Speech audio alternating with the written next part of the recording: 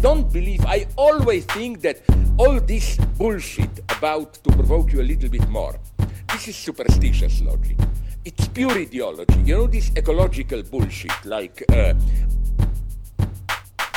Hello, welcome to The End of the World. This is Anthropocene's episode 6.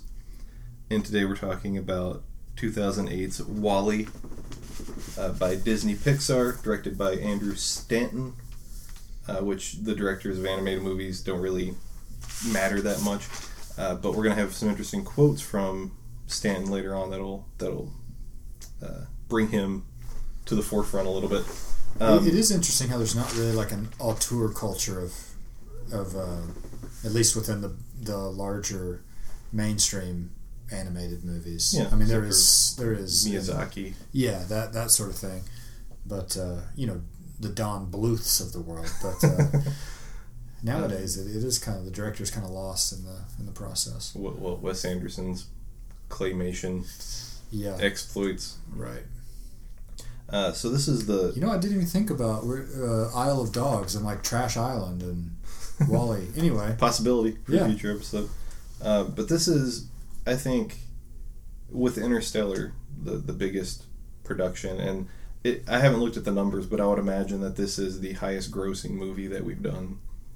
This or First Reformed, yeah. Yeah, definitely. So, as we said, Disney Pixar film, known for these blockbuster animated movies that just kind of automatically get handed Oscar for Best Animated Picture as soon as they come out. And so, why are we watching it? Why is this relevant for what we do with the podcast?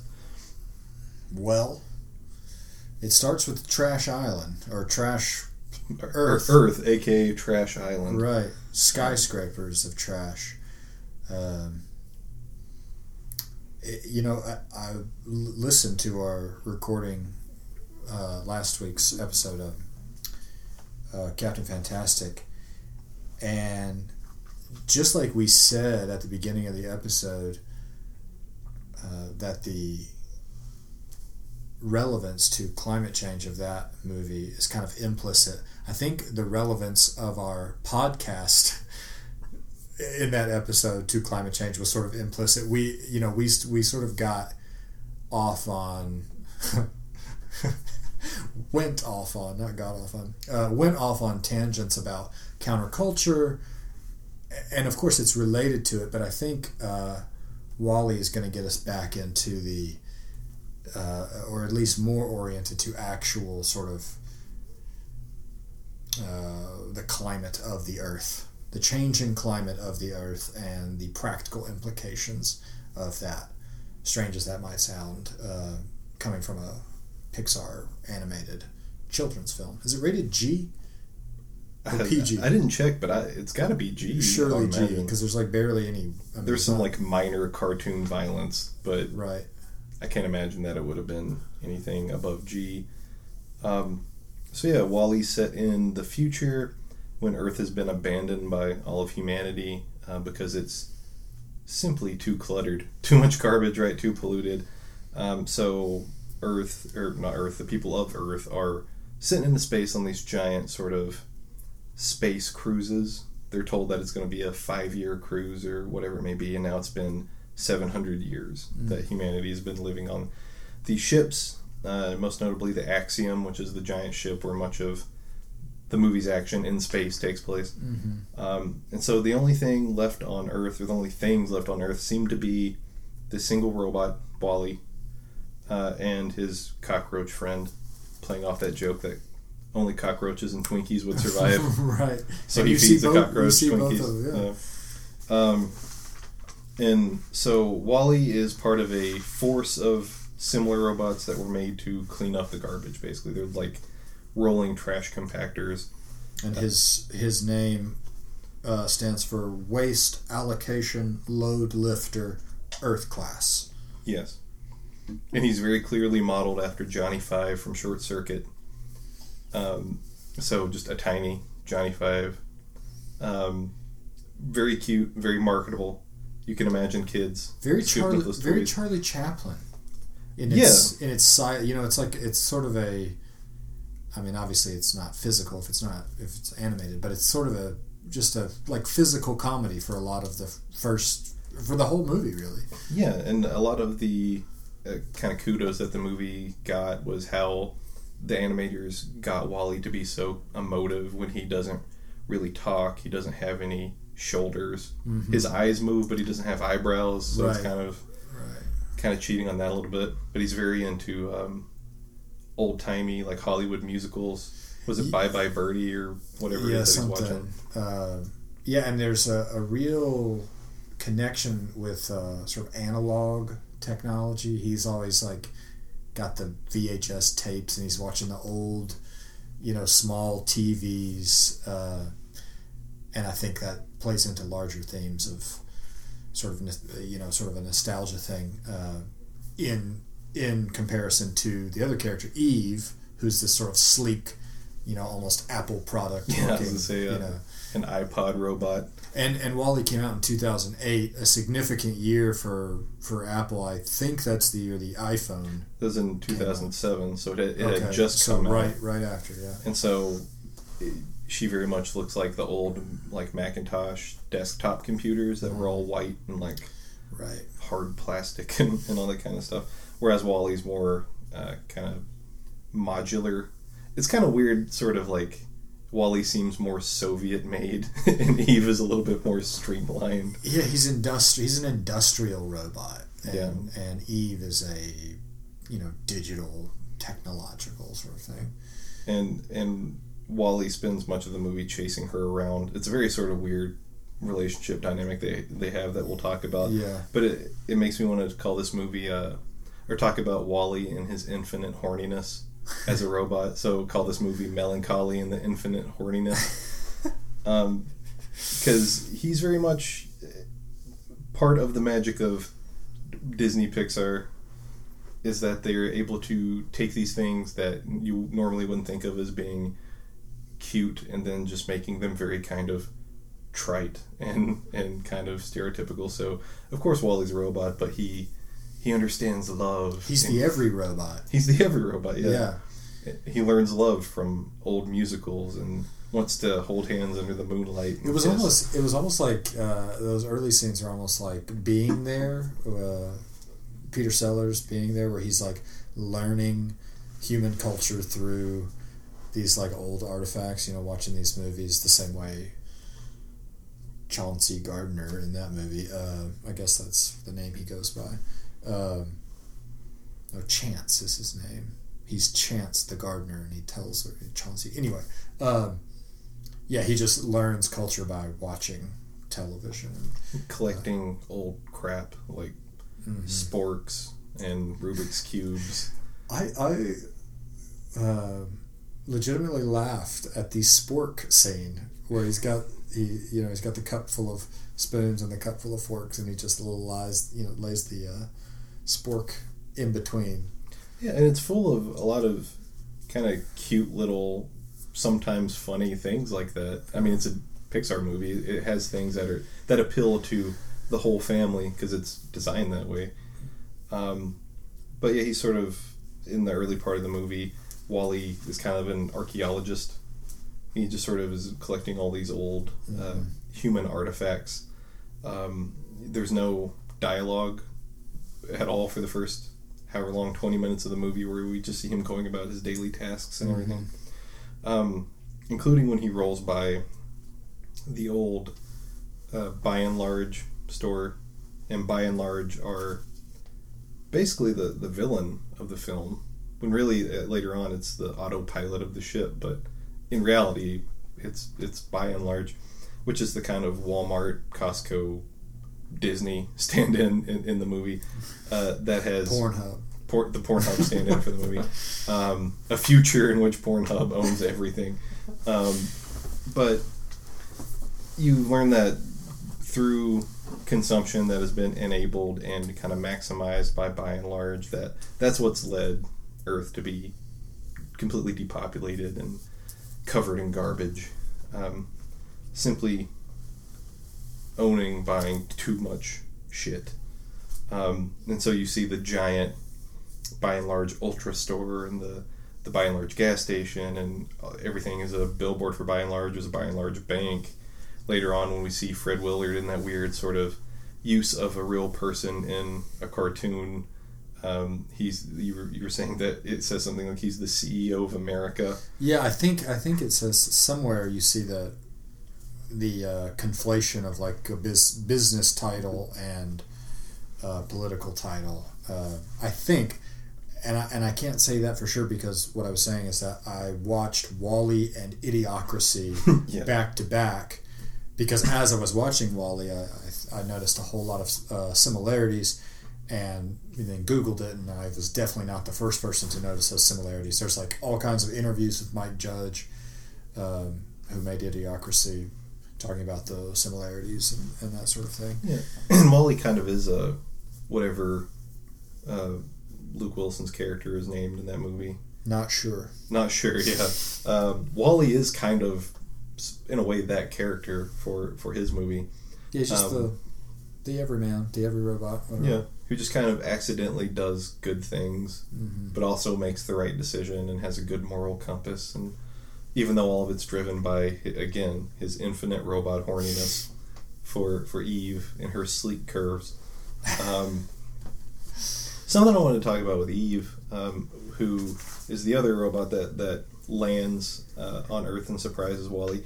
She is Eve, or the extraterrestrial vegetarian evaluator, or vegetation evaluator. The use of the word extraterrestrial is pretty interesting there. I think that seems like humankind has already adapted to not being on Earth. But she shows up looking for plant life, and what I thought was very interesting is that her first reaction to everything is to annihilate it, is to just blow the fuck away. Right. Very kind of military impulse, right? First time WALL-E startles her, she blows a bunch of stuff up. She gets stuck to a magnet on a ship and blows up like a whole fleet of old cargo ships that are kind of moored. I thought that was just an interesting kind of side note, that it's supposed to be this basically peaceful machine that's out there looking for vegetation, looking for whether or not Earth can be populated again, and has its very clear directive, but then its first reaction to everything is kill it. And it looks so harmless. Yeah. And simple. And that's sort of the Apple thing, right? Is to, be so intuitive to the user's needs that everything just looks very simple, and yet behind that are, Foxconn suicide nets. That's a good reference. So part of the kind of whimsy of the film, and we've already talked about how WALL-E's kind of painted as this romantic, is also when you see Eve get off the ship, her first reaction once the ship drops her off and leaves is to sort of fly up in the air and like have this moment of like freedom and play before she goes about scanning everything. So there's a very clear kind of anthropomorphizing of the robots, like from the very beginning. Right, and there has to be for anything to work, they have to do that. But it also maybe can be read on. I definitely think it can be read on other levels too. Just the idea that we're asked to care about the emotions of robots is meaningful, I think. Yeah, over that of the humans, because in a lot of ways, the humans aren't the villains, but they kind of lack relatable emotions, I guess, or they lack relatability. Whereas, like you're saying, WALL-E's the every robot. So he's cute. He has a romantic side. He's very dutiful. He's brave. But he's also curious and, likes learning and, has hobbies. And, we definitely identify. He's a robot with hobbies. Yeah, we identify with him very quickly. It's interesting how we're talking about this. It's like, oh, what a cute movie. And, there's cute moments with sporks. And we were just talking before we started recording and reading some sort of conservative conservative all the way over, toppled, lying down over conservative opinions on the movie, and they call it basically left-wing Liberal propaganda, fascism. which I'm not disputing that it has an agenda. It certainly does. And you say it definitely has an agenda. One person that would disagree with you is Andrew Stanton, who's the director. Right. Who I think he had an agenda when he said it, when he denied the agenda. Yeah, because this was an article I found through Vulture. But, whether or not... The truth of this is debatable. But you had the director, Andrew Stanton, saying, I had no ecological bias. I had no ecological bent in making this movie. I just wanted to tell a love story about the last robot living alone on Earth. So I needed all the humans to be gone. He didn't want to kill them because it's a Pixar movie. So what's an easy way? He thought, trash, it's too polluted. So they all left, and they left the robot behind. Yeah, so it's like, why is the second half of the film about corporate manipulation and human consumption? Exactly. Yeah, because it's really not even about the robot. The movie's not really about WALL-E. There's a whole level to this film that's not even about WALL-E at all. He's just our tour guide from this shit show that is humanity's orientation to the world.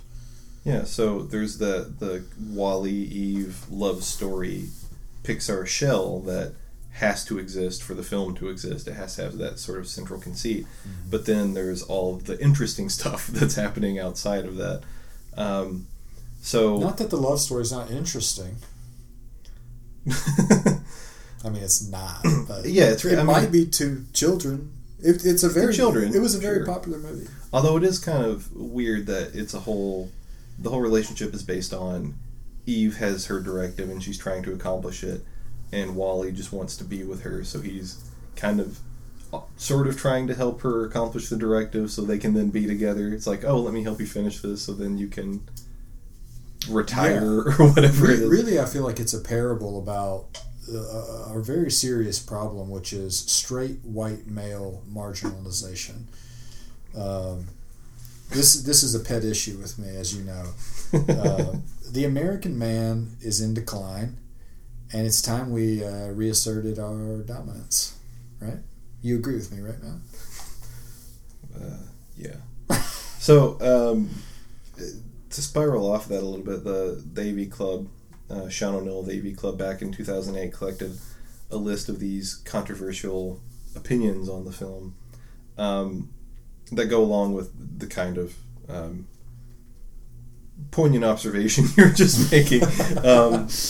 And he breaks it down in these 4 categories, and just to go through them real quick, the first big controversy around the film was it promotes liberal fascism.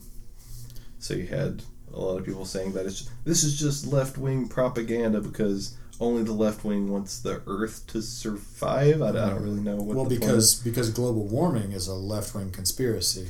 Yeah. Therefore, any film that takes as its premise the reality of climate change is propaganda, liberal propaganda.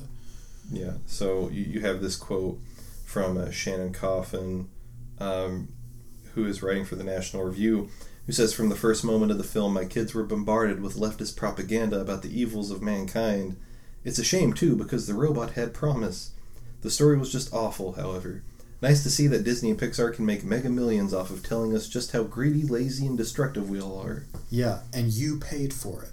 Yeah, you took your kids, probably bought them snacks, right? Spent $80 at Drove the movies. there in your fucking Range Rover, whatever it was. Like, there's a whole conversation that needs to happen about that sort of issue. Like, it makes me think.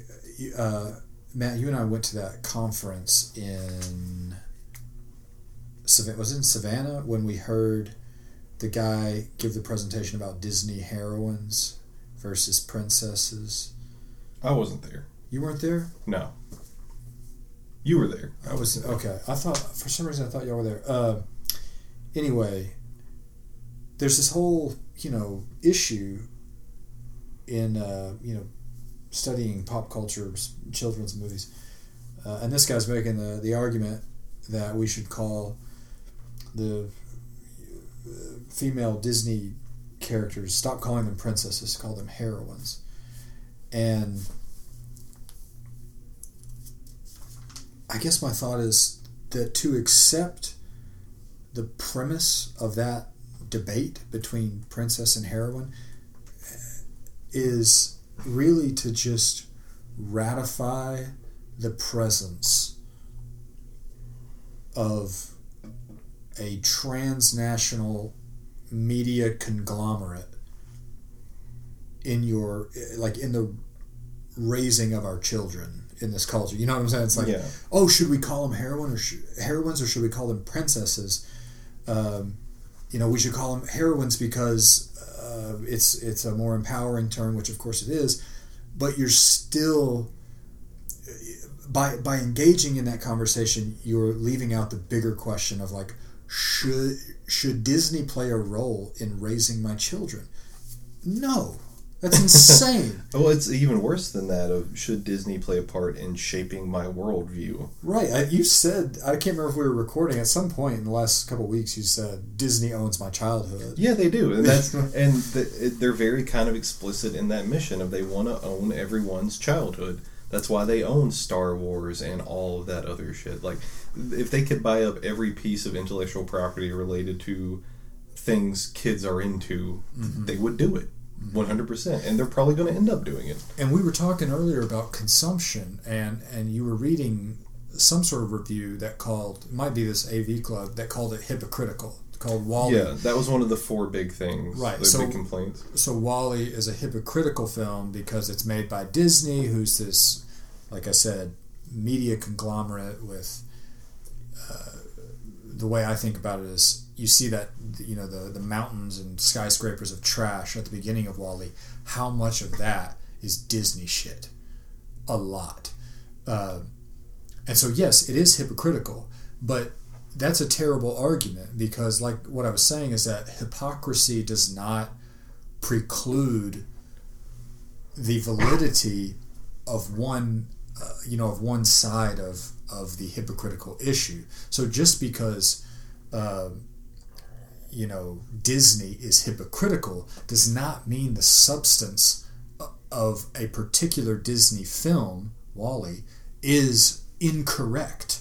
It does not exclude, it does not preclude a particular film's ability to make valid points.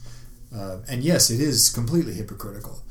The same way Avatar, is hypocritical, and any movie that's going to try to critique the Western culture and be a box office smash is going to be hypocritical.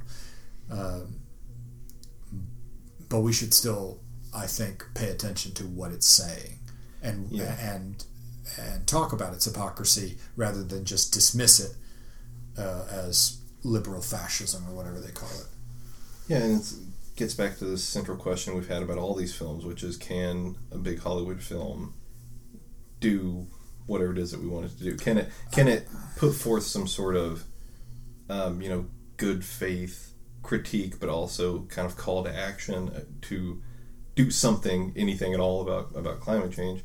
And to ask, well, does WALL-E do that? Well, maybe, and maybe not. You were speculating that Stanton's sort of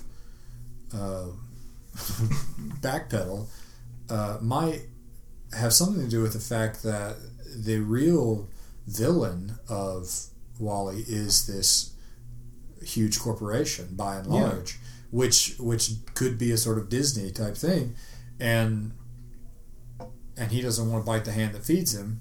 Yeah, think about the Axiom, the ship, is basically designed to be a resort or a theme park, right? Who does resorts and theme parks really well? Disney, right? So it would make a lot of sense that maybe he didn't want to be too on the nose or to come out and just say yes 100%, because that's who's cutting his check at the end of the day. It reminds me, I'm sure we'll get into the issue of this obesity problem depicted in WALL-E, but it reminds me of this is the second Demetri Martin joke reference I'll make on this podcast, and probably not the last. He says, I find the theme of most theme parks is wait in line, fatty. And so you're right, I didn't make that connection, but yeah, the Axiom, which if I'm not mistaken, means something like a claim taken to be self-evidently true, or something just presumed or assumed. Mm-hmm. Is it to be axiomatic?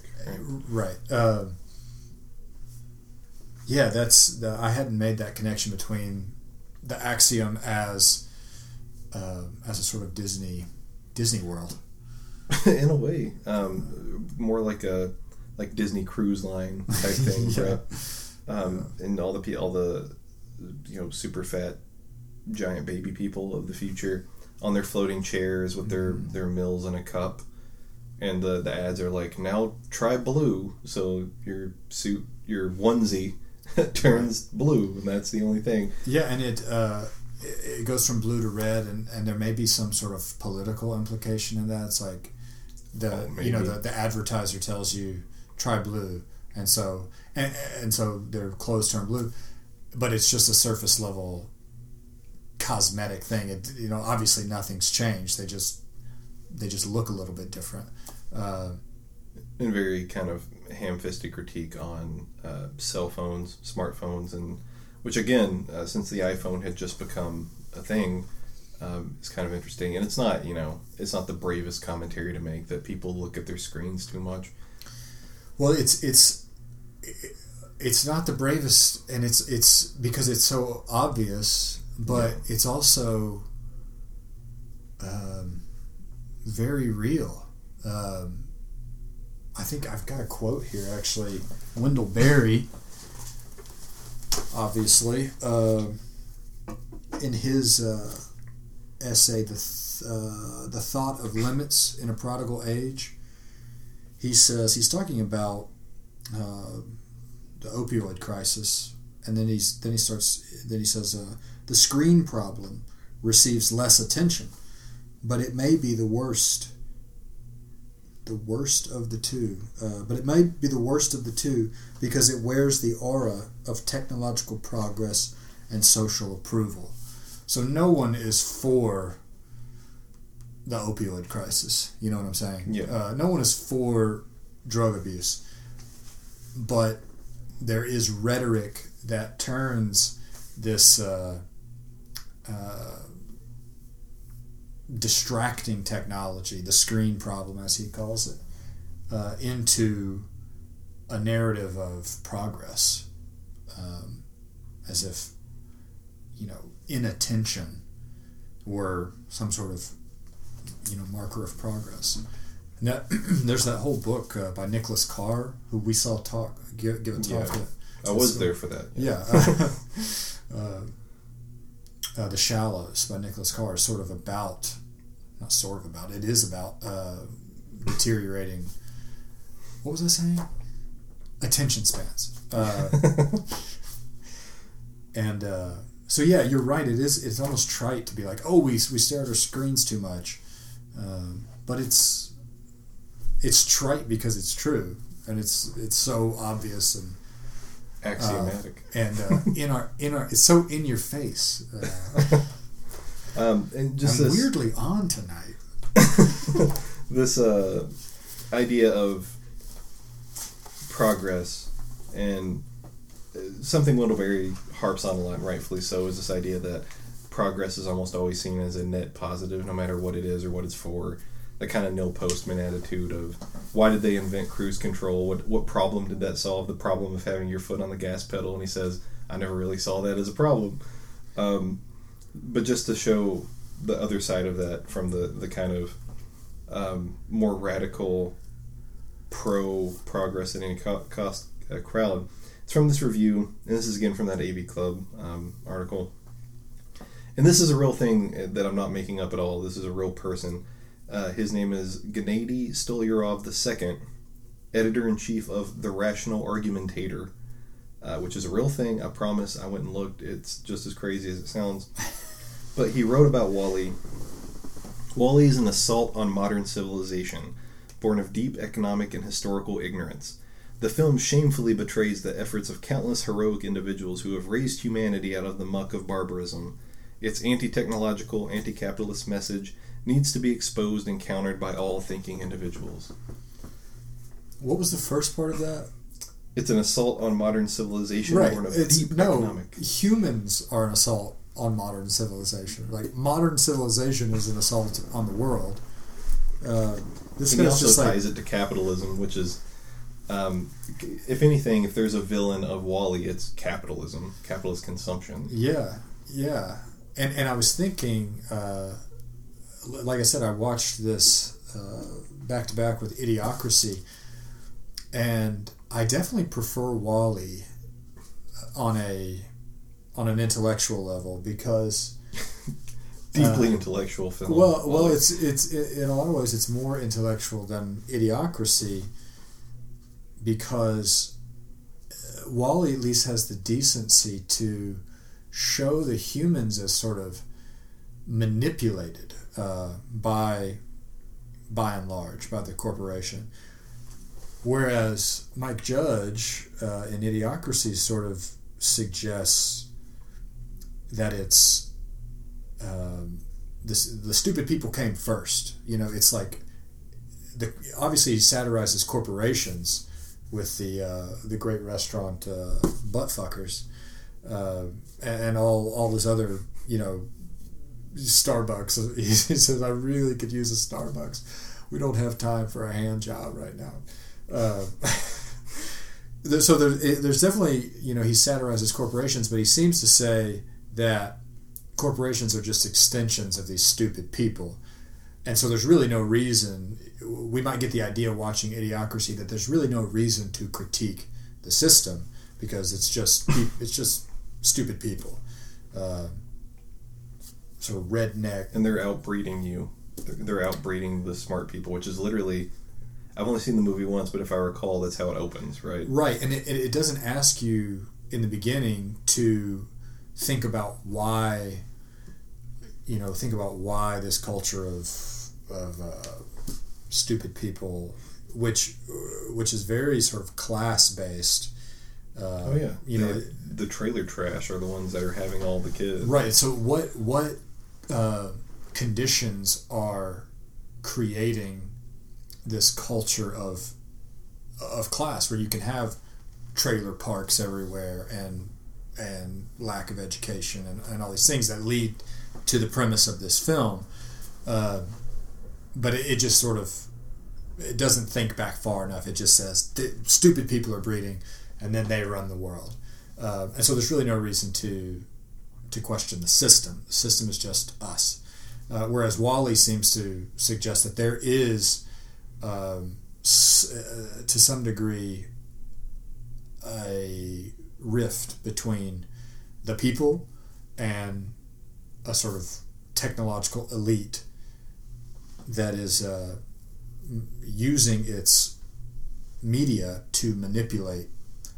the people into blind hedonism and consumption and that sort of thing. So that's when I say WALL-E is superior intellectually, that's what I mean. It sort of goes back one step further than Idiocracy does. Yeah. And what kind of struck me about the whole setup of the post-Earth setup on the Axiom is, for one, we talked about this before, is that sort of like in Interstellar, there are no black people in the future, according to WALL-E. There, you have, when they show the sort of Hall of Fame of former captains, they make it very clear to show you that there's been a black captain or two, but again, only after there have been several white captains, right? Mm-hmm. But everyone on the ship is sort of like this white Midwesterner kind of archetype of just sort of generally affable, kind of nice people. That it's the people that they see in the restaurant in Captain Fantastic. Yeah. Or in the bank, I guess. In the bank. Are these people sick? Right. And there's this sort of this kind of cyclical nature that's, I think, is implied, is that these people, I guess, may have paid to get onto the ship to get off of Earth, but it sort of seems as if, by and large, set this up as some sort of mea culpa of, like, we did this, so while we're fixing it, we'll send you all to space and keep you in this sort of capitalist stasis. So there's no money being exchanged. Stuff just comes to the people. Mm-hmm. So it sort of is this weird kind of idea of the corporation fucked up so badly that they're like, we'll just set up this perfect cyclical world, and you'll live there forever. And then eventually can come back, and maybe we'll set everything back up the way it used to be. It's like a resort, and someone shit in the pool, and so they're gonna like put you up in the penthouse while they clean up all this shit, while they can get the It's exactly like a resort where someone shit in the pool. 1-to-1 correlation. Yep. But it's sort of, and you see Fred Willard come back a couple of times. So like when he admits like, oh, turns out you can't come back to Earth, things are too bad. All that sort of stuff. So the weird kind of like paternalism of By and Large, and how they sort of are taking care of humanity, or not sort of, they're 100% taking care of humanity. Right. And, well, why is that? Well, to keep their consumer base afloat, I guess. And you see the babies, when they're teaching the babies, it's A is for Axiom, that's where you live. B is for By and Large, that's your best friend in the world. And the babies there's a very quick shot of babies in their cribs, and, like, the screens are over their cribs. Yeah. It's like if you just heard someone talk about these ideas, it would sound like a sort of George Orwell dystopia, but because it's in the context of a children's movie, it doesn't seem quite as sinister when you're watching it, but when you talk about it, you're like, it's pretty fucked up. Yeah, it's pretty dark. I think it's in a lot of ways easily the kind of darkest Pixar movie, if you're not talking about like personal tragedy, right? So like the beginning of Up is sad, but that's more of like on a personal on a sociological scale. WALL-E's pretty bleak. There's actually one moment that I wrote down to talk about that seems especially pessimistic, and it's towards the end when I can't remember the human character's name.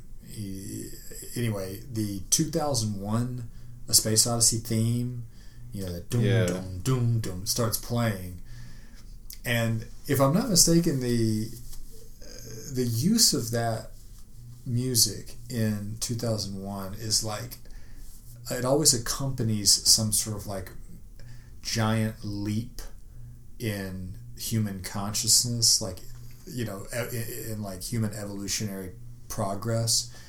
And the music, it starts to play in WALL-E when the human gets out of his chair and stands up on 2 feet. Like, this is the accomplishment. This is the great leap, is that the human got out of his chair and out from behind his screen and stood on his own 2 feet.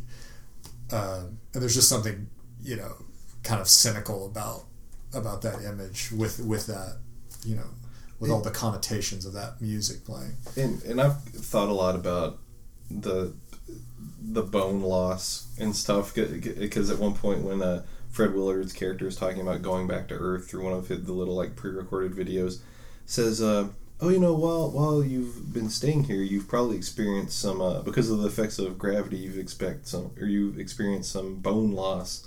And they show the graph of like a regular human body, and then gets sort of larger and larger, and the bones sort of start shrinking a little bit. And you also see it when you see the pictures of the captains, and they're like, they just get progressively more obese. Yeah. And earlier, when you're learning about what the Axiom is back on Earth, when WALL-E goes past one of these motion-activated holographic billboard things, and it's explaining what the ship is like, and it says, we even have hover chairs so you can bring grandma along.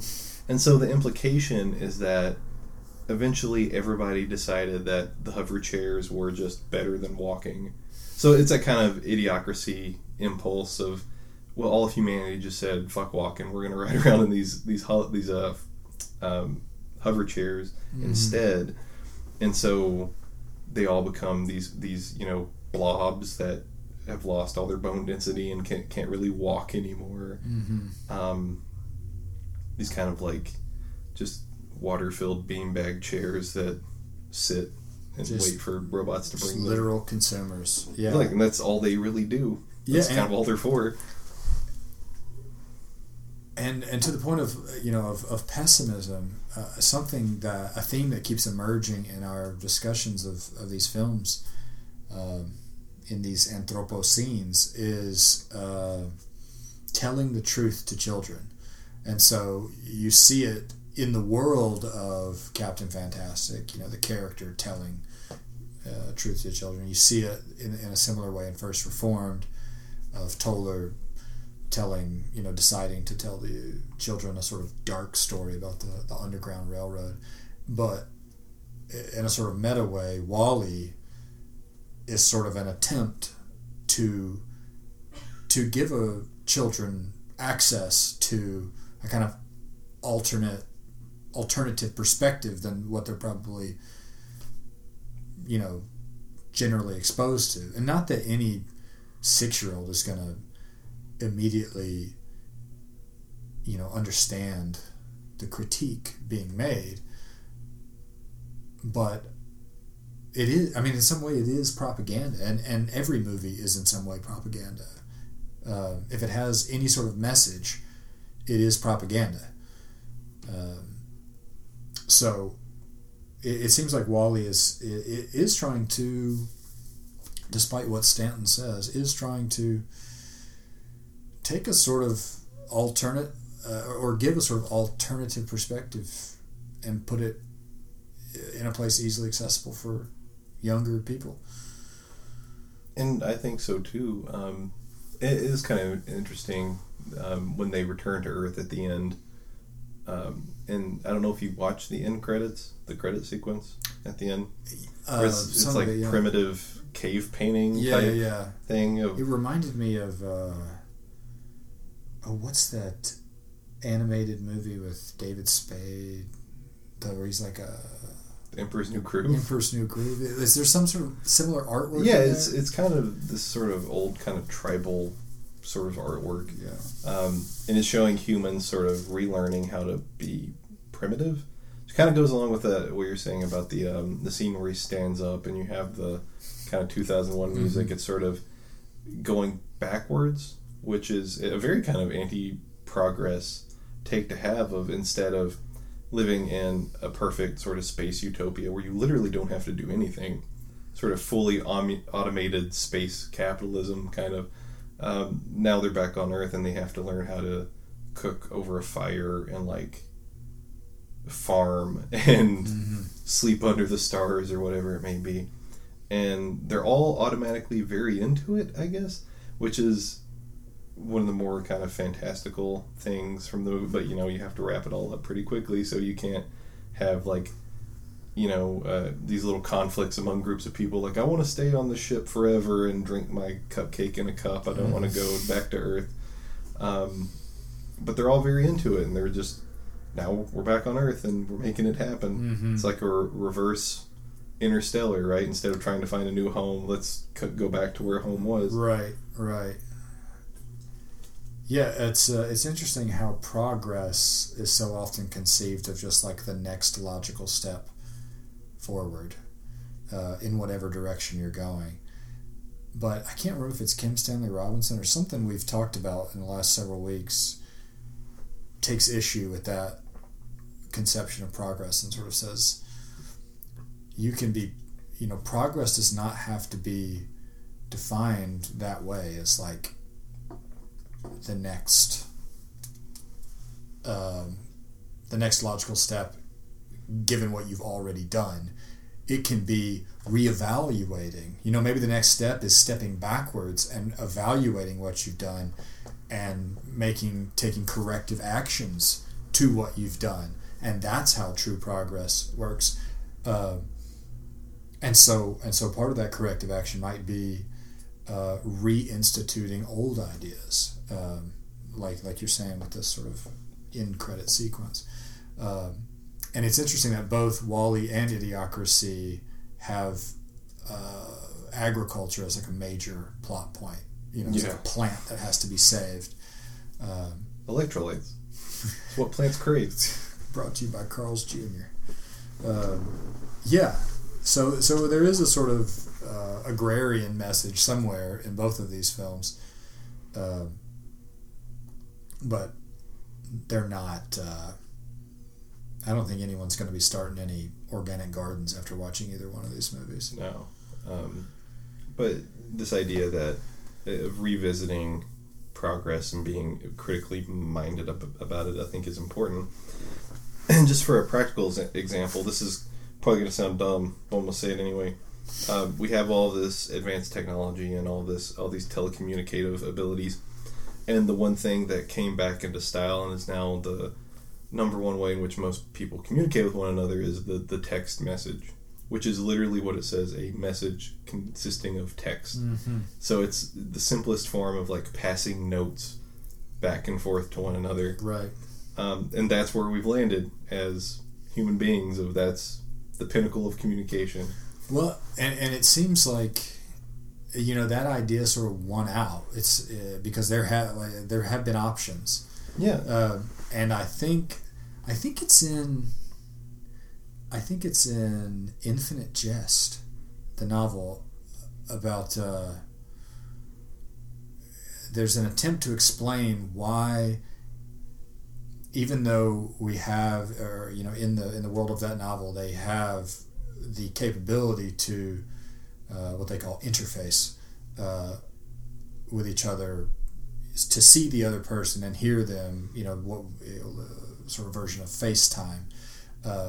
But more people prefer to either talk on the phone or text because so much more is required of you emotionally when you're talking to someone face to face. Even if it's through a video transmission, you are present in a way that is sort of the foundation of the definition of the word present, that you don't have to be if you don't see the person. And so texting not only allows you to not have to see the person, but to have more time to craft what you're saying. So it's the form of communication that requires the least amount of effort in terms of emotional effort. You know, you don't have to be. You just don't have to be as invested in communication because you have more time. You know, you're not on a strict sort of social time limit. Like obviously there's like standards when you're having a face-to-face conversation. Like if you just sat there while we're having this conversation and didn't respond for 15 seconds, it would be weird. Yeah. Right. But if you don't respond for 5 minutes to a text, it's not that weird. Anyway, all that to say, I think texting is the path of least resistance. It's like the laziest form of communication we can possibly have. Yeah, I don't know if you've ever accidentally FaceTimed someone. I've done it a couple times where I've like not been paying attention and hit the wrong button or something, and it'll say FaceTiming whoever, and I'll immediately panic and, you know, cancel the FaceTime and then text the person and be like, that was an accident. Like, don't think that I really wanted to FaceTime with you. Right. And like worst case scenario, they answer the FaceTime and you just go, sorry, I didn't mean to do that. It's quicker, but it requires so much more of you. I wouldn't even do that. I would point the phone away from myself and turn it off. Don't look at me. I'm hideous. I would shoot the phone with a gun. So, yeah, just talking about the film and progress and what really constitutes, or how should we view progress and how it's constituted, right? So, is it just the next new thing and the next new thing and the next new thing forever and always, or does there come a point where we think, let's revisit some of the older kind of ways in which we kind of understood the world, or ways in which we interacted with one another, right? Because that's what happens at the end of the film, I think, and what it's suggesting is that the human beings sort of go back, right? You have the captain sitting in front of his computer learning what dancing is and what, you know, how farming worked and all that sort of stuff, and being fascinated by it. Sort of in the same way that Wally's fascinated when he's going through all the old trash and finding all of his little artifacts.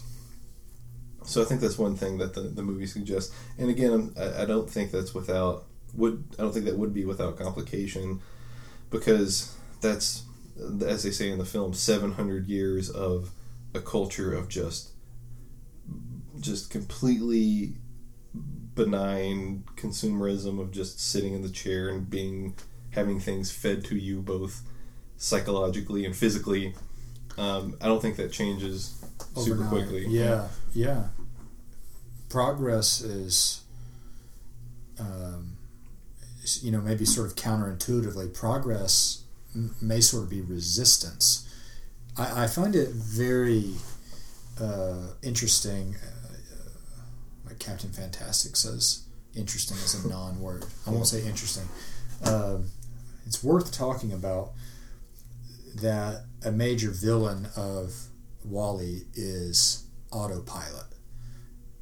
Yeah. And so you see the human, whatever the character's name is, sort of literally wrestling with the literal autopilot, as if to suggest on a more symbolic level that the problem is kind of just this status quo, unchecked status quo.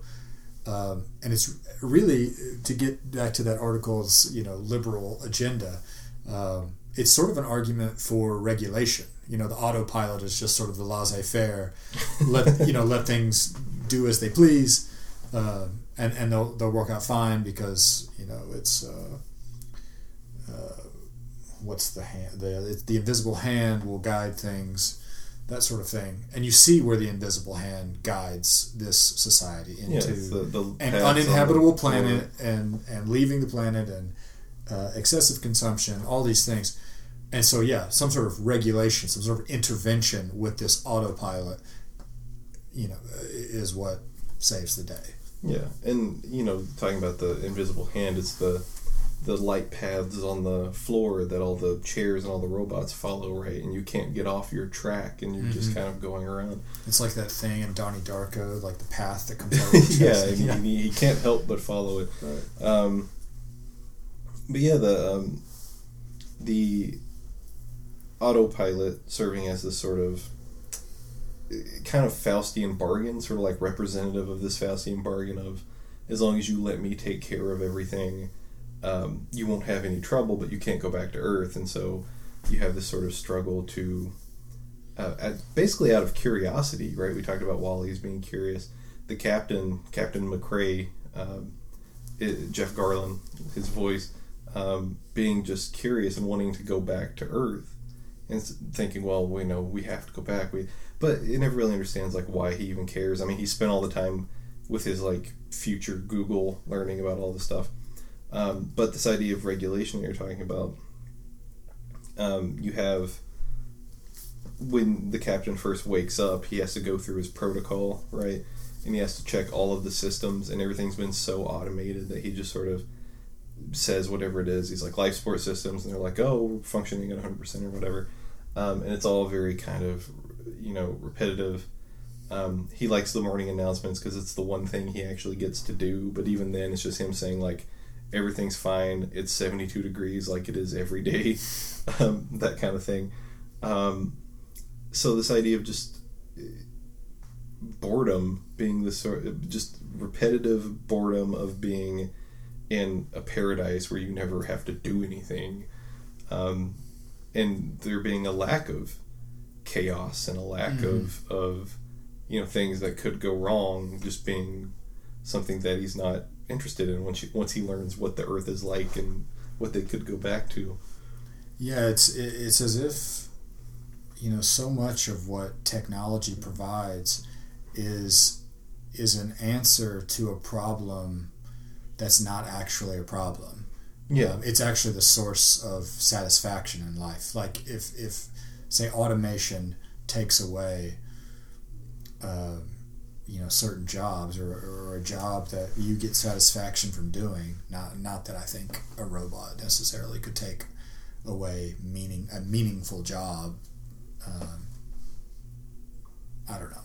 There's some things to unpack there, but robot better not take my job. I've lost the train of thought. We need to learn about what Bernie's policy is on robots becoming English teachers. See if he's pro or against that. That's a big thing. I'm a one issue voter, and it's whether or not a robot can take my job. If the curriculum is set and enforced, why not? But what I was saying is we're trying to free ourselves up. Technology is sold to us as a way to free our lives from this work, the drudgery. Wendell Berry's always using that term sort of sarcastically. We're trying to free ourselves from the, in quotes, drudgery of life. But then what do we do? But then there's nothing else to do. And we sort of have this idea that there is something to do, and that pleasure is autonomous and is a naturally existing category and doesn't exist in a complex relationship with hard work. You know what I'm saying? Obviously, like the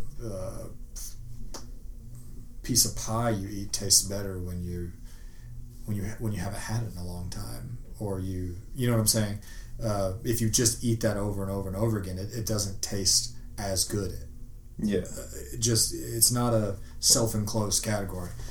Sometimes you need to go, work outdoors and like get a sunburn to appreciate air conditioning or something like that. And you can get used to anything. And so if you don't have some semblance of balance, you're going to be as miserable in your pleasure as you are in your work. So like what I'm saying is the reasons advertisers essentially give us for the technology we use are just sort of ultimately they're against our better interests. But it's like we think we want to escape work, and obviously there's, I'd say, most forms of contemporary employment are yes. are very much worth escaping, but they're not worth escaping in order to do nothing and watch whatever they're watching in Wall-E on their screens, or whatever we're watching, Dancing with the Stars or whatever people watch. Is that still a thing? I don't know. Probably. Yeah, we'll get used to everything and get sick of anything. I think "Miserable in Your Pleasure" is what I'm going to title my goth rock album that I'm going to make. But there's this idea, if you're in a kind of post-work utopia, and this is this sort of utopian socialist idea that if we can automate all the real shit jobs, and then we'll be freer to do things that are really meaningful. And I think it's a good line to draw, like you were saying, between what we think of when we think of work, what we talk about when we talk about work, which is the shitty thing we all have to do to get a paycheck and pay our bills and all that kind of stuff. We're talking about labor, alienated yes, employment, as yes, opposed to work. Work is something, I think by definition, work accomplishes it leaves the environment in which it's done in a different state. I think like that's like a scientific definition of it. So like lifting weights is like not actually work because you just put the thing back down where you found it. Well, I guess maybe your muscles change in some. Tell that to these pythons. All I'm saying is I don't even know what I'm saying anymore. But the point I was trying to make is that if you had this kind of utopia where you're not beholden to do this sort of wage slave labor anymore, then you would be freer to do the kind of work you're talking about, which is the kind of meaningful work, right? A work that is not only maybe helpful in a general kind of sense, but is also fulfilling on a kind of personal level, right? Whether that's you want to build a birdhouse or you want to create a ballet or whatever, right? Like, it's still work. It's just I think harder to monetize, I guess. Right, and it's inconsistent with the techno-industrial capitalist model of society. It just it's a more agrarian sort of orientation. It would have to be, everything would have to change for that to be possible. But I think it's the writer Paul Goodman, who I really like, who says like the proper aims of humanity are homemaking, art, and sport. He's like, these are the things we should be doing. And I can't really find any fault with that. Take care of your house, your family, read books, watch movies, write stories, play music, listen to music, play sports. That's all I want to do. What more is there? Right. These are the proper aims. I agree with that.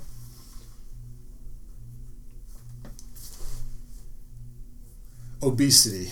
Because that was something the other one. We had some notes about. I think we can discuss. That was one of the four prongs, the four horsemen of the apocalypse that AV Club article is pointing at, is that there were a lot of anti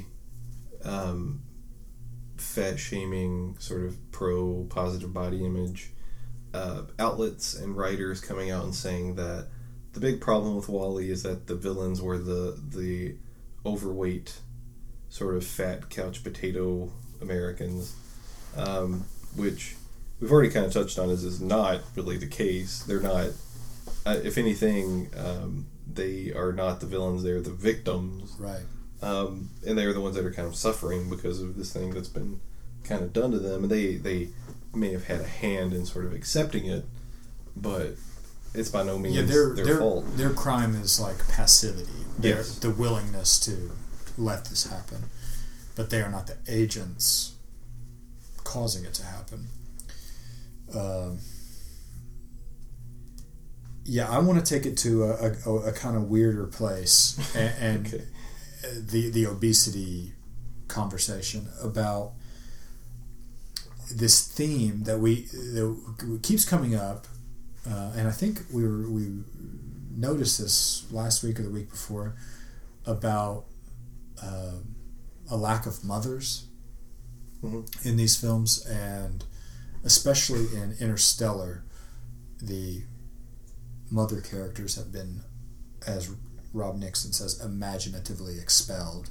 And so we're definitely living in this patriarchy. And you see, McConaughey's character, Cooper, explicitly rejects the ethic of like caretaking. Anyway, I only bring this up in connection with the obesity portrayed as part of the excessive consumption in WALL-E,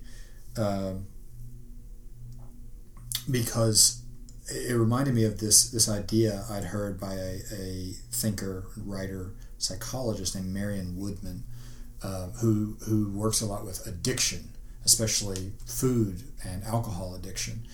And she basically says that it's a sort of, a lot of addictions are, and she's a very sort of, like I said, she's a psychologist.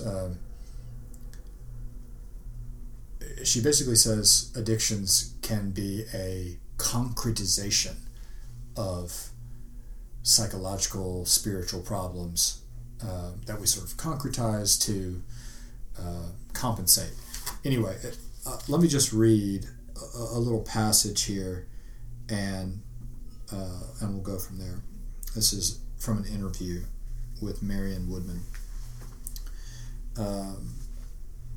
I think to get to the core of the problem, you've got to look at what we have done to the body, what we have done to matter in our culture. The Latin word mater means mother. Mother is she who cherishes, nurtures, receives, loves, provides security. When the mother cannot accept her child in its peeing, puking, animal totality, the child too rejects its body. It then has no secure home on this earth, and in the absence of that primal security, it substitutes other mothers. Mother Church, Mother Alma Mater, even Mother Food. A desperate love-hate relationship develops. The terror of losing mother equals the terror of being buried alive in her. Without the security of the body home, the individuals must rely as best they can on these substitutes for the maternal security they do not have. More than that, if the body is rejected, its destruction becomes one's modus operandi. The fear of cancer does not make an addictive personality stop smoking. In the absence of the nourishing mother, whether personal or archetypal, people try to concretize her in things, as if to make present what they know is absent. End quote. And it's interesting to think about that in relation to the system that's running everything on the Axiom, and the voice of the ship, which is a woman's voice, and it's Sigourney Weaver, right? Which has this tie that kind of gets to what you're saying, where she's the voice of the ship, and in Alien, which is her other big space-related film franchise, the sort of system is called Mother, right? I did not recall that. I've seen it one time a long time ago. Yeah. So the system that she's sort of, that version, she's that for Wally, right? So in Alien, it's referred to as Mother, and I think it's an acronym that stands for something. Is it sort of like HAL in 2001? Okay. Yeah. So you have on the Axiom the Sigourney Weaver voice of the ship, serving as kind of mother for all of these children that literally kind of never get out of the cradle. They're just sort of there to be nurtured to a fault, and and to sort of never have to worry about losing the mother in any sort of meaningful sense, because it's always right there in their face. And it's very comforting, and that's why it's been 700 years and no one's thought, why are we still here? Like, what's going on? Shouldn't we be doing something else? There's no unrest in that world.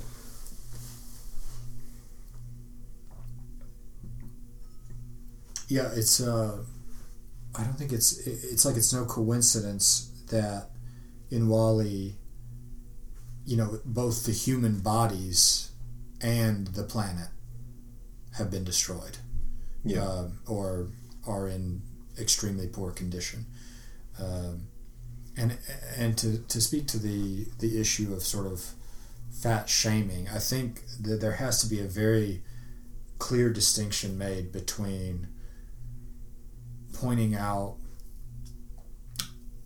public health issues and making an individual, shaming an individual. Yeah.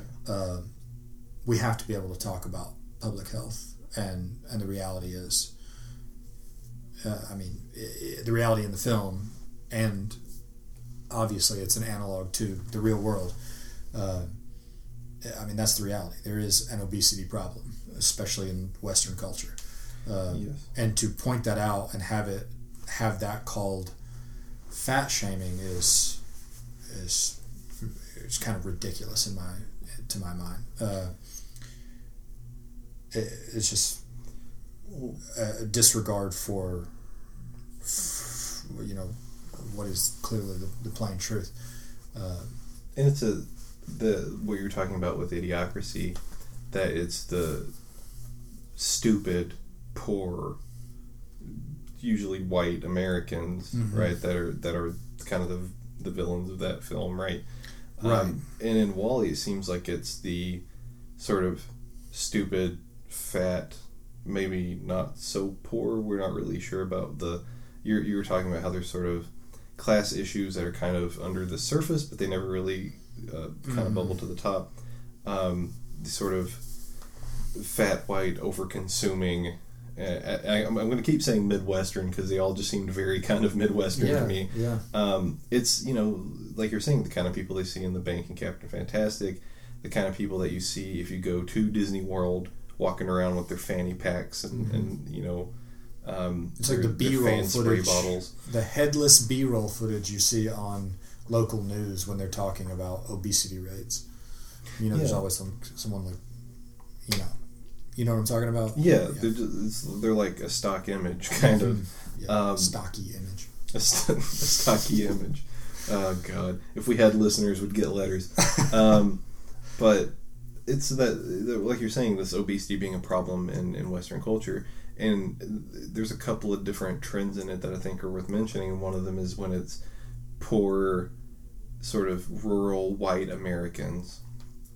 You have this idea of the food desert and lack of access to, organic or natural food or whatever it may be. And especially in Appalachia, you have things like Mountain Dew being like the regional beverage, right? So drinking that instead of water, putting that in a baby's bottle or whatever, right?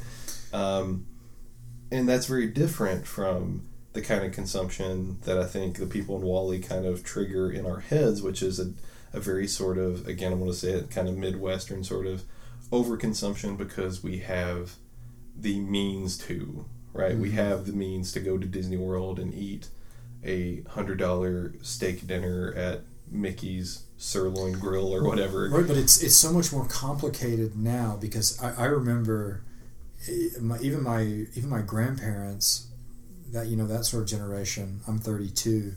My grandparents' generation identified chunkiness with health. Saying he looks healthy was kind of saying he's a little bit overweight, which means their family had enough money to feed him properly. Yeah. But it's the inverse is true now because shit food is the cheap food, yes. And that is what's readily available to everyone, especially poor people. And so, obviously in the past, obesity was directly linked with opulence. Yes. And that is just the exact opposite of what it is now. And you see the only fit humans you see, if I'm not mistaken, in WALL-E are in an advertisement. Yes. And so the fit, wealthy class is, selling images to the unfit consumer class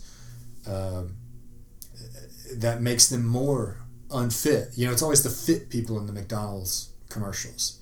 It's always fit people who are happy drinking Coca-Cola. Anyway. It's not the person whose doctor told them, please stop eating fast food. Right. And they're, rolling in and getting 2 Big Macs or whatever, right?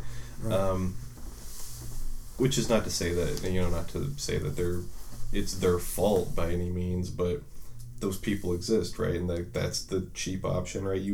Let's say you work a double shift and you don't have time to go home and cook for yourself and your family. What do? You swing by McDonald's, right?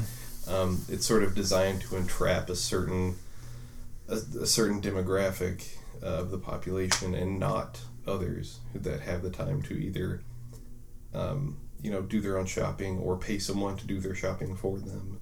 Yeah, as cliche as it is and highly referenced as it is, that documentary Food Inc.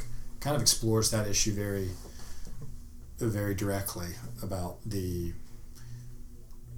time poverty, overwork being as big an issue with food consumption as availability of food, because good food is available for relatively cheap, but it's not prepared.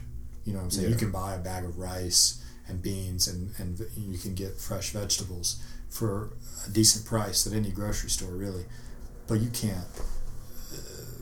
The people who need to be that thrifty are the people who do not have the time to cook in that way. Yeah.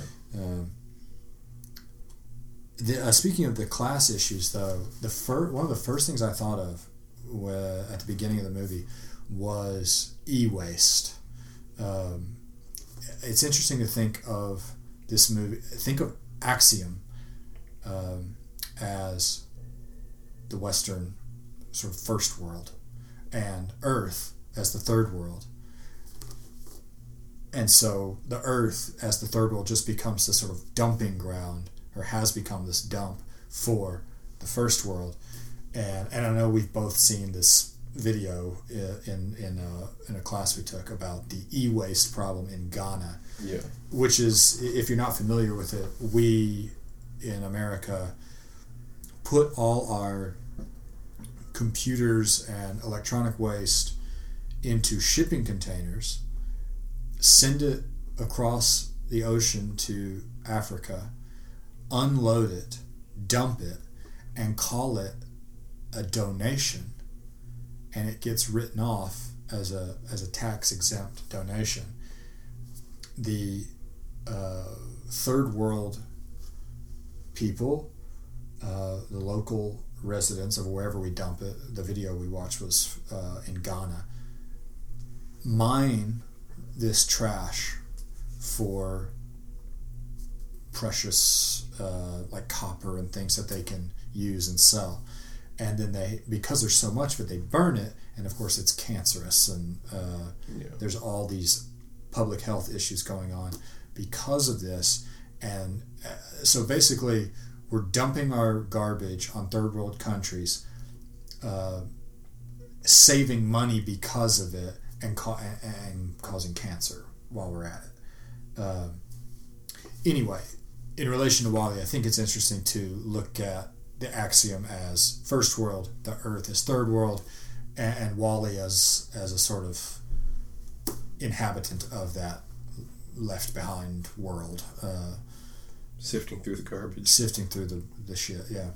And part of that is that I think we have this mental block where we don't view technology as ever being trash in the future. We don't look at an iPhone and think about it as having a future in any kind of landfill.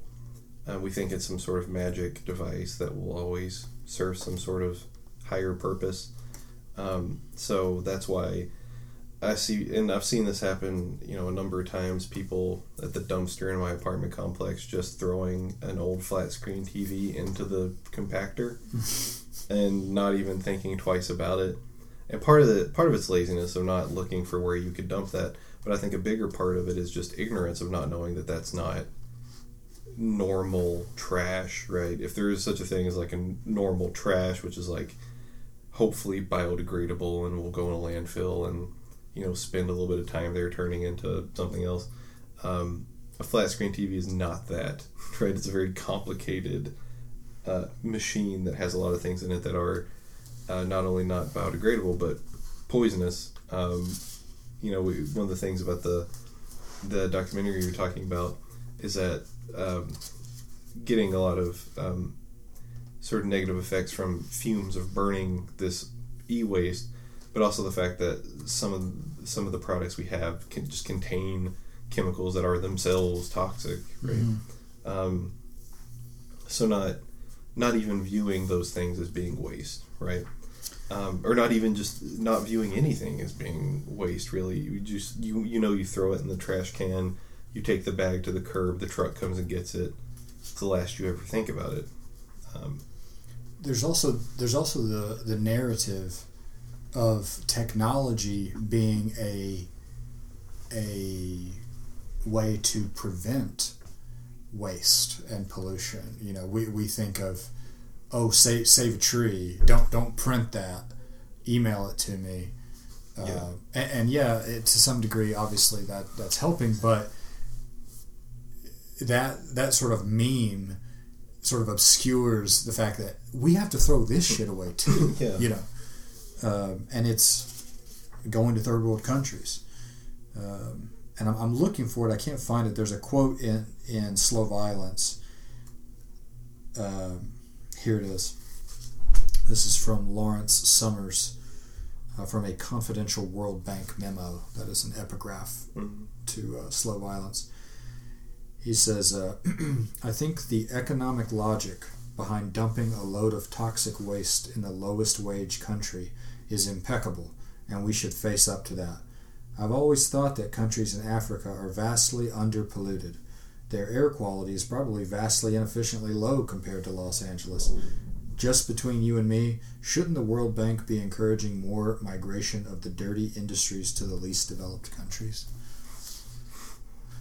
So, with that's not even done out of ignorance, just evil. If willful imposition of our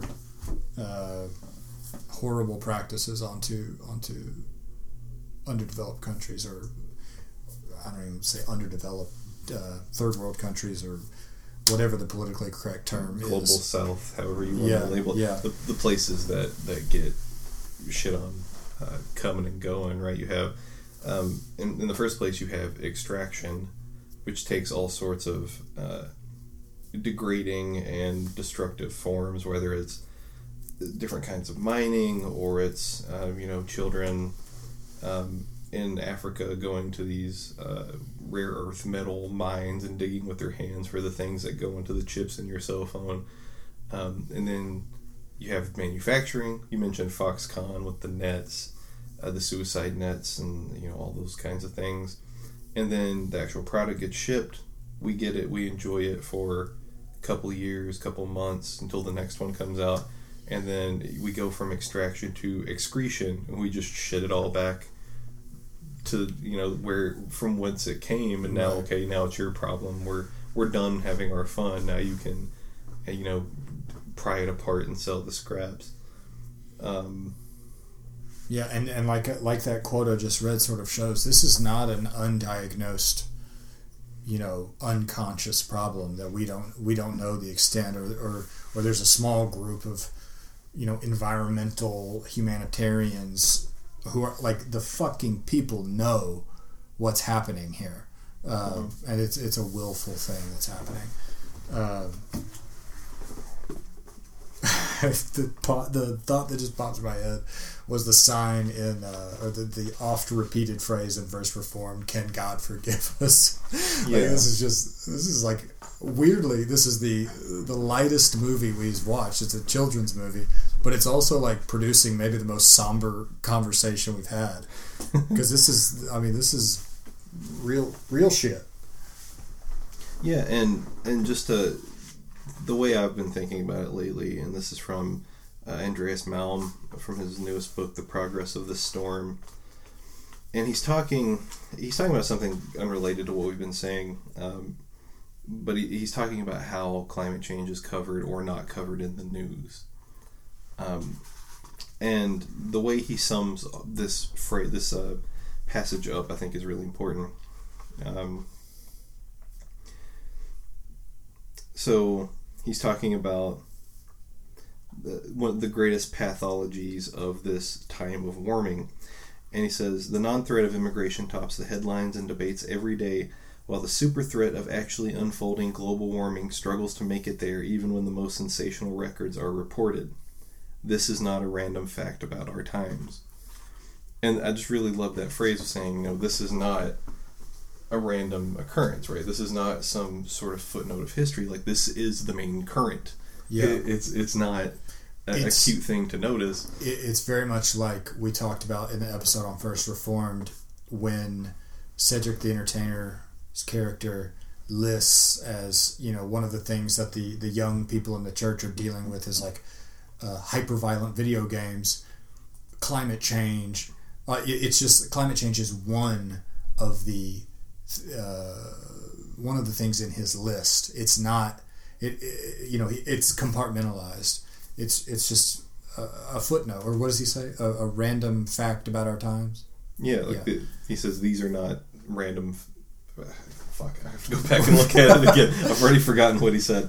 I was like, this has really changed my worldview, and then I forget what it is. This is not a random fact about our times. A random fact about our times. So, looking at these things and saying, like, these aren't one-offs, like, these are trends to be noticed, right? And they're trends because they are so prevalent of something I mentioned to students in my class the other day that I thought that kind of gave them pause, and to the point where none of them said anything about it. We were talking about I forget exactly, but it was sort of about how what's covered in the news is not always the most important thing in the world, which is a very kind of basic concept, but sometimes, young people don't get why that would be the case, right? They don't understand bias on a very kind of basic level. Right. And I mentioned the immigrant caravan that was going to come and murder us all a couple months ago, or back during the elections. And I said, well, that's the reason that there was so much time spent on that immigrant caravan that was going to murder us all. And then once the elections were over, we never heard about it again. And they all kind of stopped, and they're like, shit, you're right. We never heard about that again. And I was like, exactly. It's interesting to me. You mentioned the news, and especially the sort of age group you're working with, and that we've worked with in the past of late high school, early college, that sort of thing, who have grown up with smartphones, and there's you mentioned bias, and it's like a new kind of bias that comes with getting your news on the smartphone, where it's not sort of here's the conservative, here's the liberal side of things. One of them, Fox News is slanted and CNN's slanted, whatever. It's more insidious than that, it seems to me. And I always notice on my news feed on my phone, it'll say things. You always see the phrase "personalize your news," and isn't that sort of the exact opposite of what news should be? Shouldn't news be sort of things that are objectively important? And I'm not saying news can be objective, purely objective, because that's maybe impossible if it's written by human subjects. But what I'm saying is, news categorically is important to many people. That's why it's news. And so this trend of just having on your news feed, the new season of True Detective is out, or this musician you like, new album dropped, that's not news. But you can set it up to where the outlets for your news are just these, personal, idiosyncratic preferences. Also, I've noticed a disturbing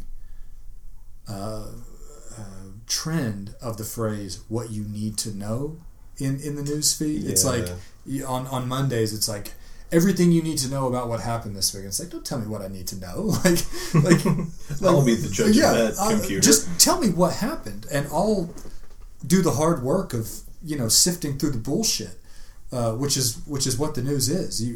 Trying to figure out what's important. But yeah, I think it's a very difficult time to get the news.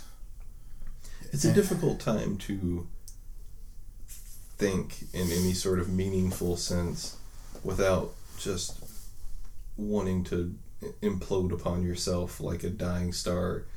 It's rough. And the fact that there are so many... You have everything being politicized at the same time that everyone is saying, let's not politicize this. Right. Let's not talk about, the New Zealand shooter's politics or what inspired him to do such a horrific thing. Let's just mourn the dead.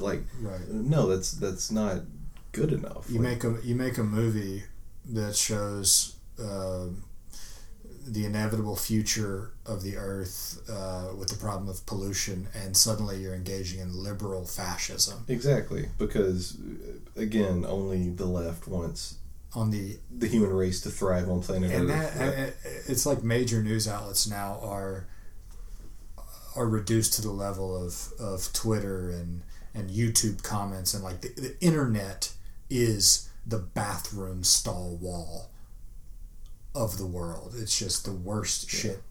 and of course that it gets the most clicks, and so that's what you see the most. And stop Donald me before was here. His penis is huge.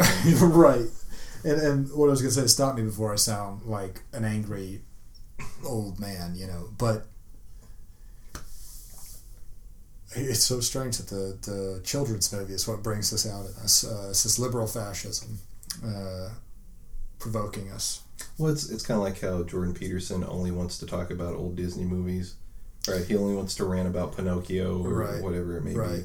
It's because these are, and I always emphasize this to people, and I think it's true in a lot of ways, is that these are the kind of vital cultural artifacts of our times, right? Mm-hmm. Like, I think Slow Violence by Rob Nixon is brilliant and important, but for the average person, it's WALL-E, it's Fast and Furious, right? Those are the things that are important to them in the culture, right. And that's not to try to seem elitist in any way, because I feel the same way, because that feels kind of lonely. You know what I'm saying? Like,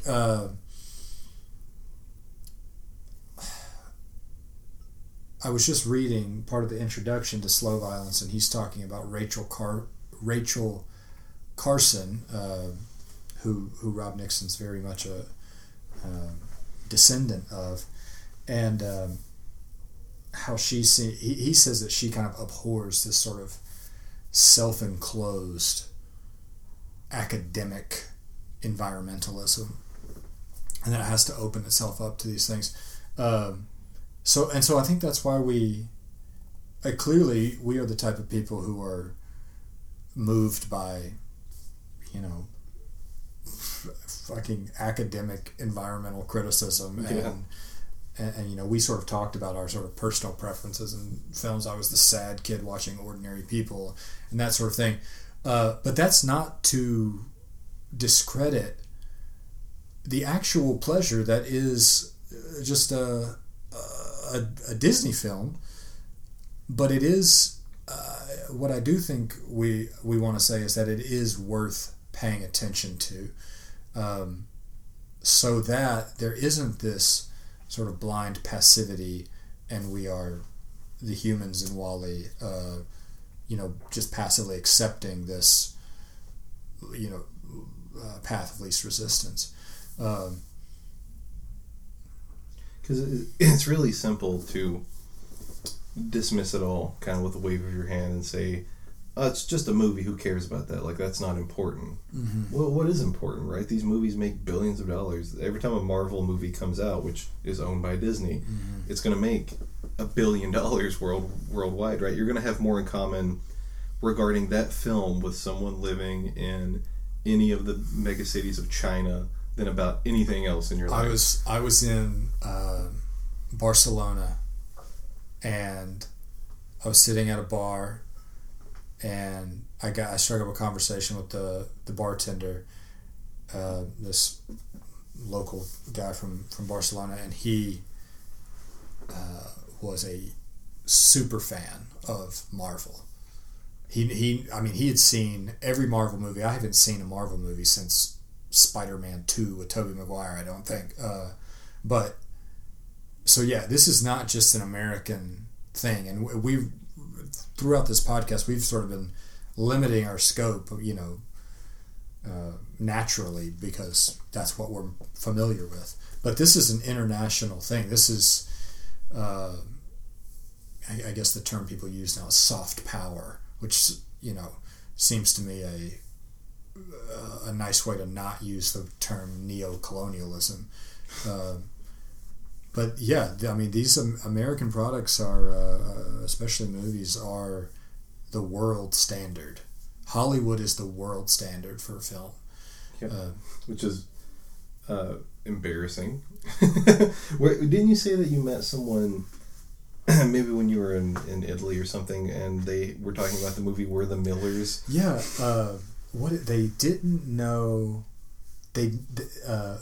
so the people I was talking to were actually from Russia, but were living. They were students in Rome, and so it was very interesting to see what American culture they knew and what they didn't. And they loved Pulp Fiction and Fight Club and these sort of like 90s sort of classics in our lifetimes.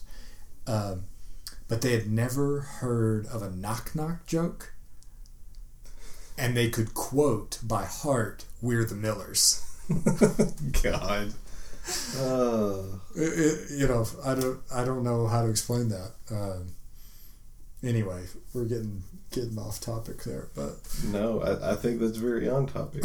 And I make it a point to watch. I've seen most of the Marvel movies, and it's not really because I like them that much, but I feel like I need to understand kind of where the culture's at, yeah, right? I need to check in and see what's happening, right? So I think that kind of thing is really important, and it can help you sort of understand where American culture is, because I think those films are saying way more about American culture than some others, because that's the mass consumption. That's what's supposed to apply to the widest demographic possible. Right. And there's a way to study anything that is meaningful. To watch, you can watch with the right orientation. You can watch any product, entertainment product, and have a meaningful experience. It doesn't mean that it's going to be the experience the filmmaker intended you to have. In a lot of ways, it'll be a result of your own creativity, and like we do on this podcast, our own reading, kind of our own context that we create through our immersion in a discourse, and then applying that to the film. Which is the same with like most great novels, right? You think any of those old white dickheads thought that you were going to be reading that book and like making connections to God knows what else, making connections to contemporary things that they couldn't possibly have dreamt of. Yeah, or just reading it in a way that they never in a million years meant for it to be read, but that's what you're getting out of it, right? It's the magic of art, right? That's the magic of art and interpretation that Disney wants to own and bottle and sell to you at a premium. And they will do it. It's that great, I'm going to butcher it, but that quote from Child of God by Cormac McCarthy, and they're talking about Lester Ballard, and it's like, why wouldn't God just kill him if he's so evil? And he says something like, this is a culture that wanted their evil and they would have it, that kind of thing. It's weird how often Cormac McCarthy quotes have presented themselves in thinking about these movies. I meant to look one up. There's one from Blood Meridian, I think, about how a man can build a machine that can do evil long after man has disappeared, and it made me think. I thought about that in relation to WALL-E, because you don't see humans for a long time, and it just made me think of that idea of creating these machines that humans find a way to indirectly perpetuate destruction even without us being present. But it also, the opening of WALL-E also made me think, in that same vein, of the short story There Will Come Soft Rains.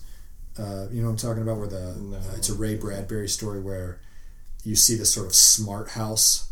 Shout out to Disney Channel original film Smart House. But it's a sort of smart house that functions on its own, and you realize as the story progresses that humans have been wiped out by some nuclear bomb or something, and yet this house continues to operate. The toast gets made every morning. Anyway. Yeah, and that's kind of what WALL-E was, but then humans show back up and they recolonize the Earth because it's a Pixar movie and you have to have some sort of happy ending. Right. So, and there it is, where maybe a more compelling movie would be just WALL-E alone forever. Right, and so it's implied that WALL-E has been doing that job for 700 years, which is goddamn. That's so. And that human technology on the Axiom, and I guess there are other ships in the fleet or whatever, has not advanced in 700 years. Sort of, I don't know. I find that fascinating. I find the time scale fascinating. Yeah. And it was probably just sort of like a throwaway kind of joke of like, oh, that's a long time, and you can't really comprehend it. But that's the kind of thing where, you know, we're talking about like trying to watch things critically or to get things out of them that maybe you would miss if you're just watching it as like, I'm going to eat my popcorn and take in a film. But just really thinking about what that implies of like 700 years. That's crazy time, right? That's a biblical age. Yeah, that's... so anyway, yeah, I guess we can stop there talking about WALL-E. And for next week, we've decided to go even further back in time. So WALL-E, we were saying, was, before we started recording, that this is the oldest film we've done so far, from 2008. Yeah. So next week we'll go to 2007, set a new precedent there, and we're going to be talking about There Will Be Blood, directed by the man himself, Paul Thomas Anderson, which we both agree is, you know, and this is not an unpopular opinion, probably the most talented director working today. I don't have any doubts about that. I mean, for me, for my money, Paul Thomas Anderson is the best living director who just keeps churning out masterpieces, and that's not really disputed when it comes to There Will Be Blood, but it is disputed on some of his other ones. Either way, There Will Be Blood. Yeah, There Will Be Blood, and we'll talk about how it's sort of universally thought of as a masterpiece. We'll be hanging out with Nathan Plainview, trying to get that sweet oil, sweet Texas tea. That must be his long lost brother to Daniel Plainview. Yes. Well, I always want to call him Nathan for some reason. At any rate. Yeah. Let's do There Will Be Blood, and that's all I got. Yeah, and I'll learn all the proper character names by next week, and we'll be ready to go. Maybe it's like Nathaniel Plainview. You're thinking Nathaniel, Daniel? Maybe. I don't know. My brain's bad. I don't know. I don't know how else to explain it. Okay. Twitter and stuff. Oh, God. See, my brain is bad. So follow us on Twitter at Anthropod Tweets. It's going to be available, this episode, like all others, on iTunes and SoundCloud. Please find it there, and keep on trucking. Yeah.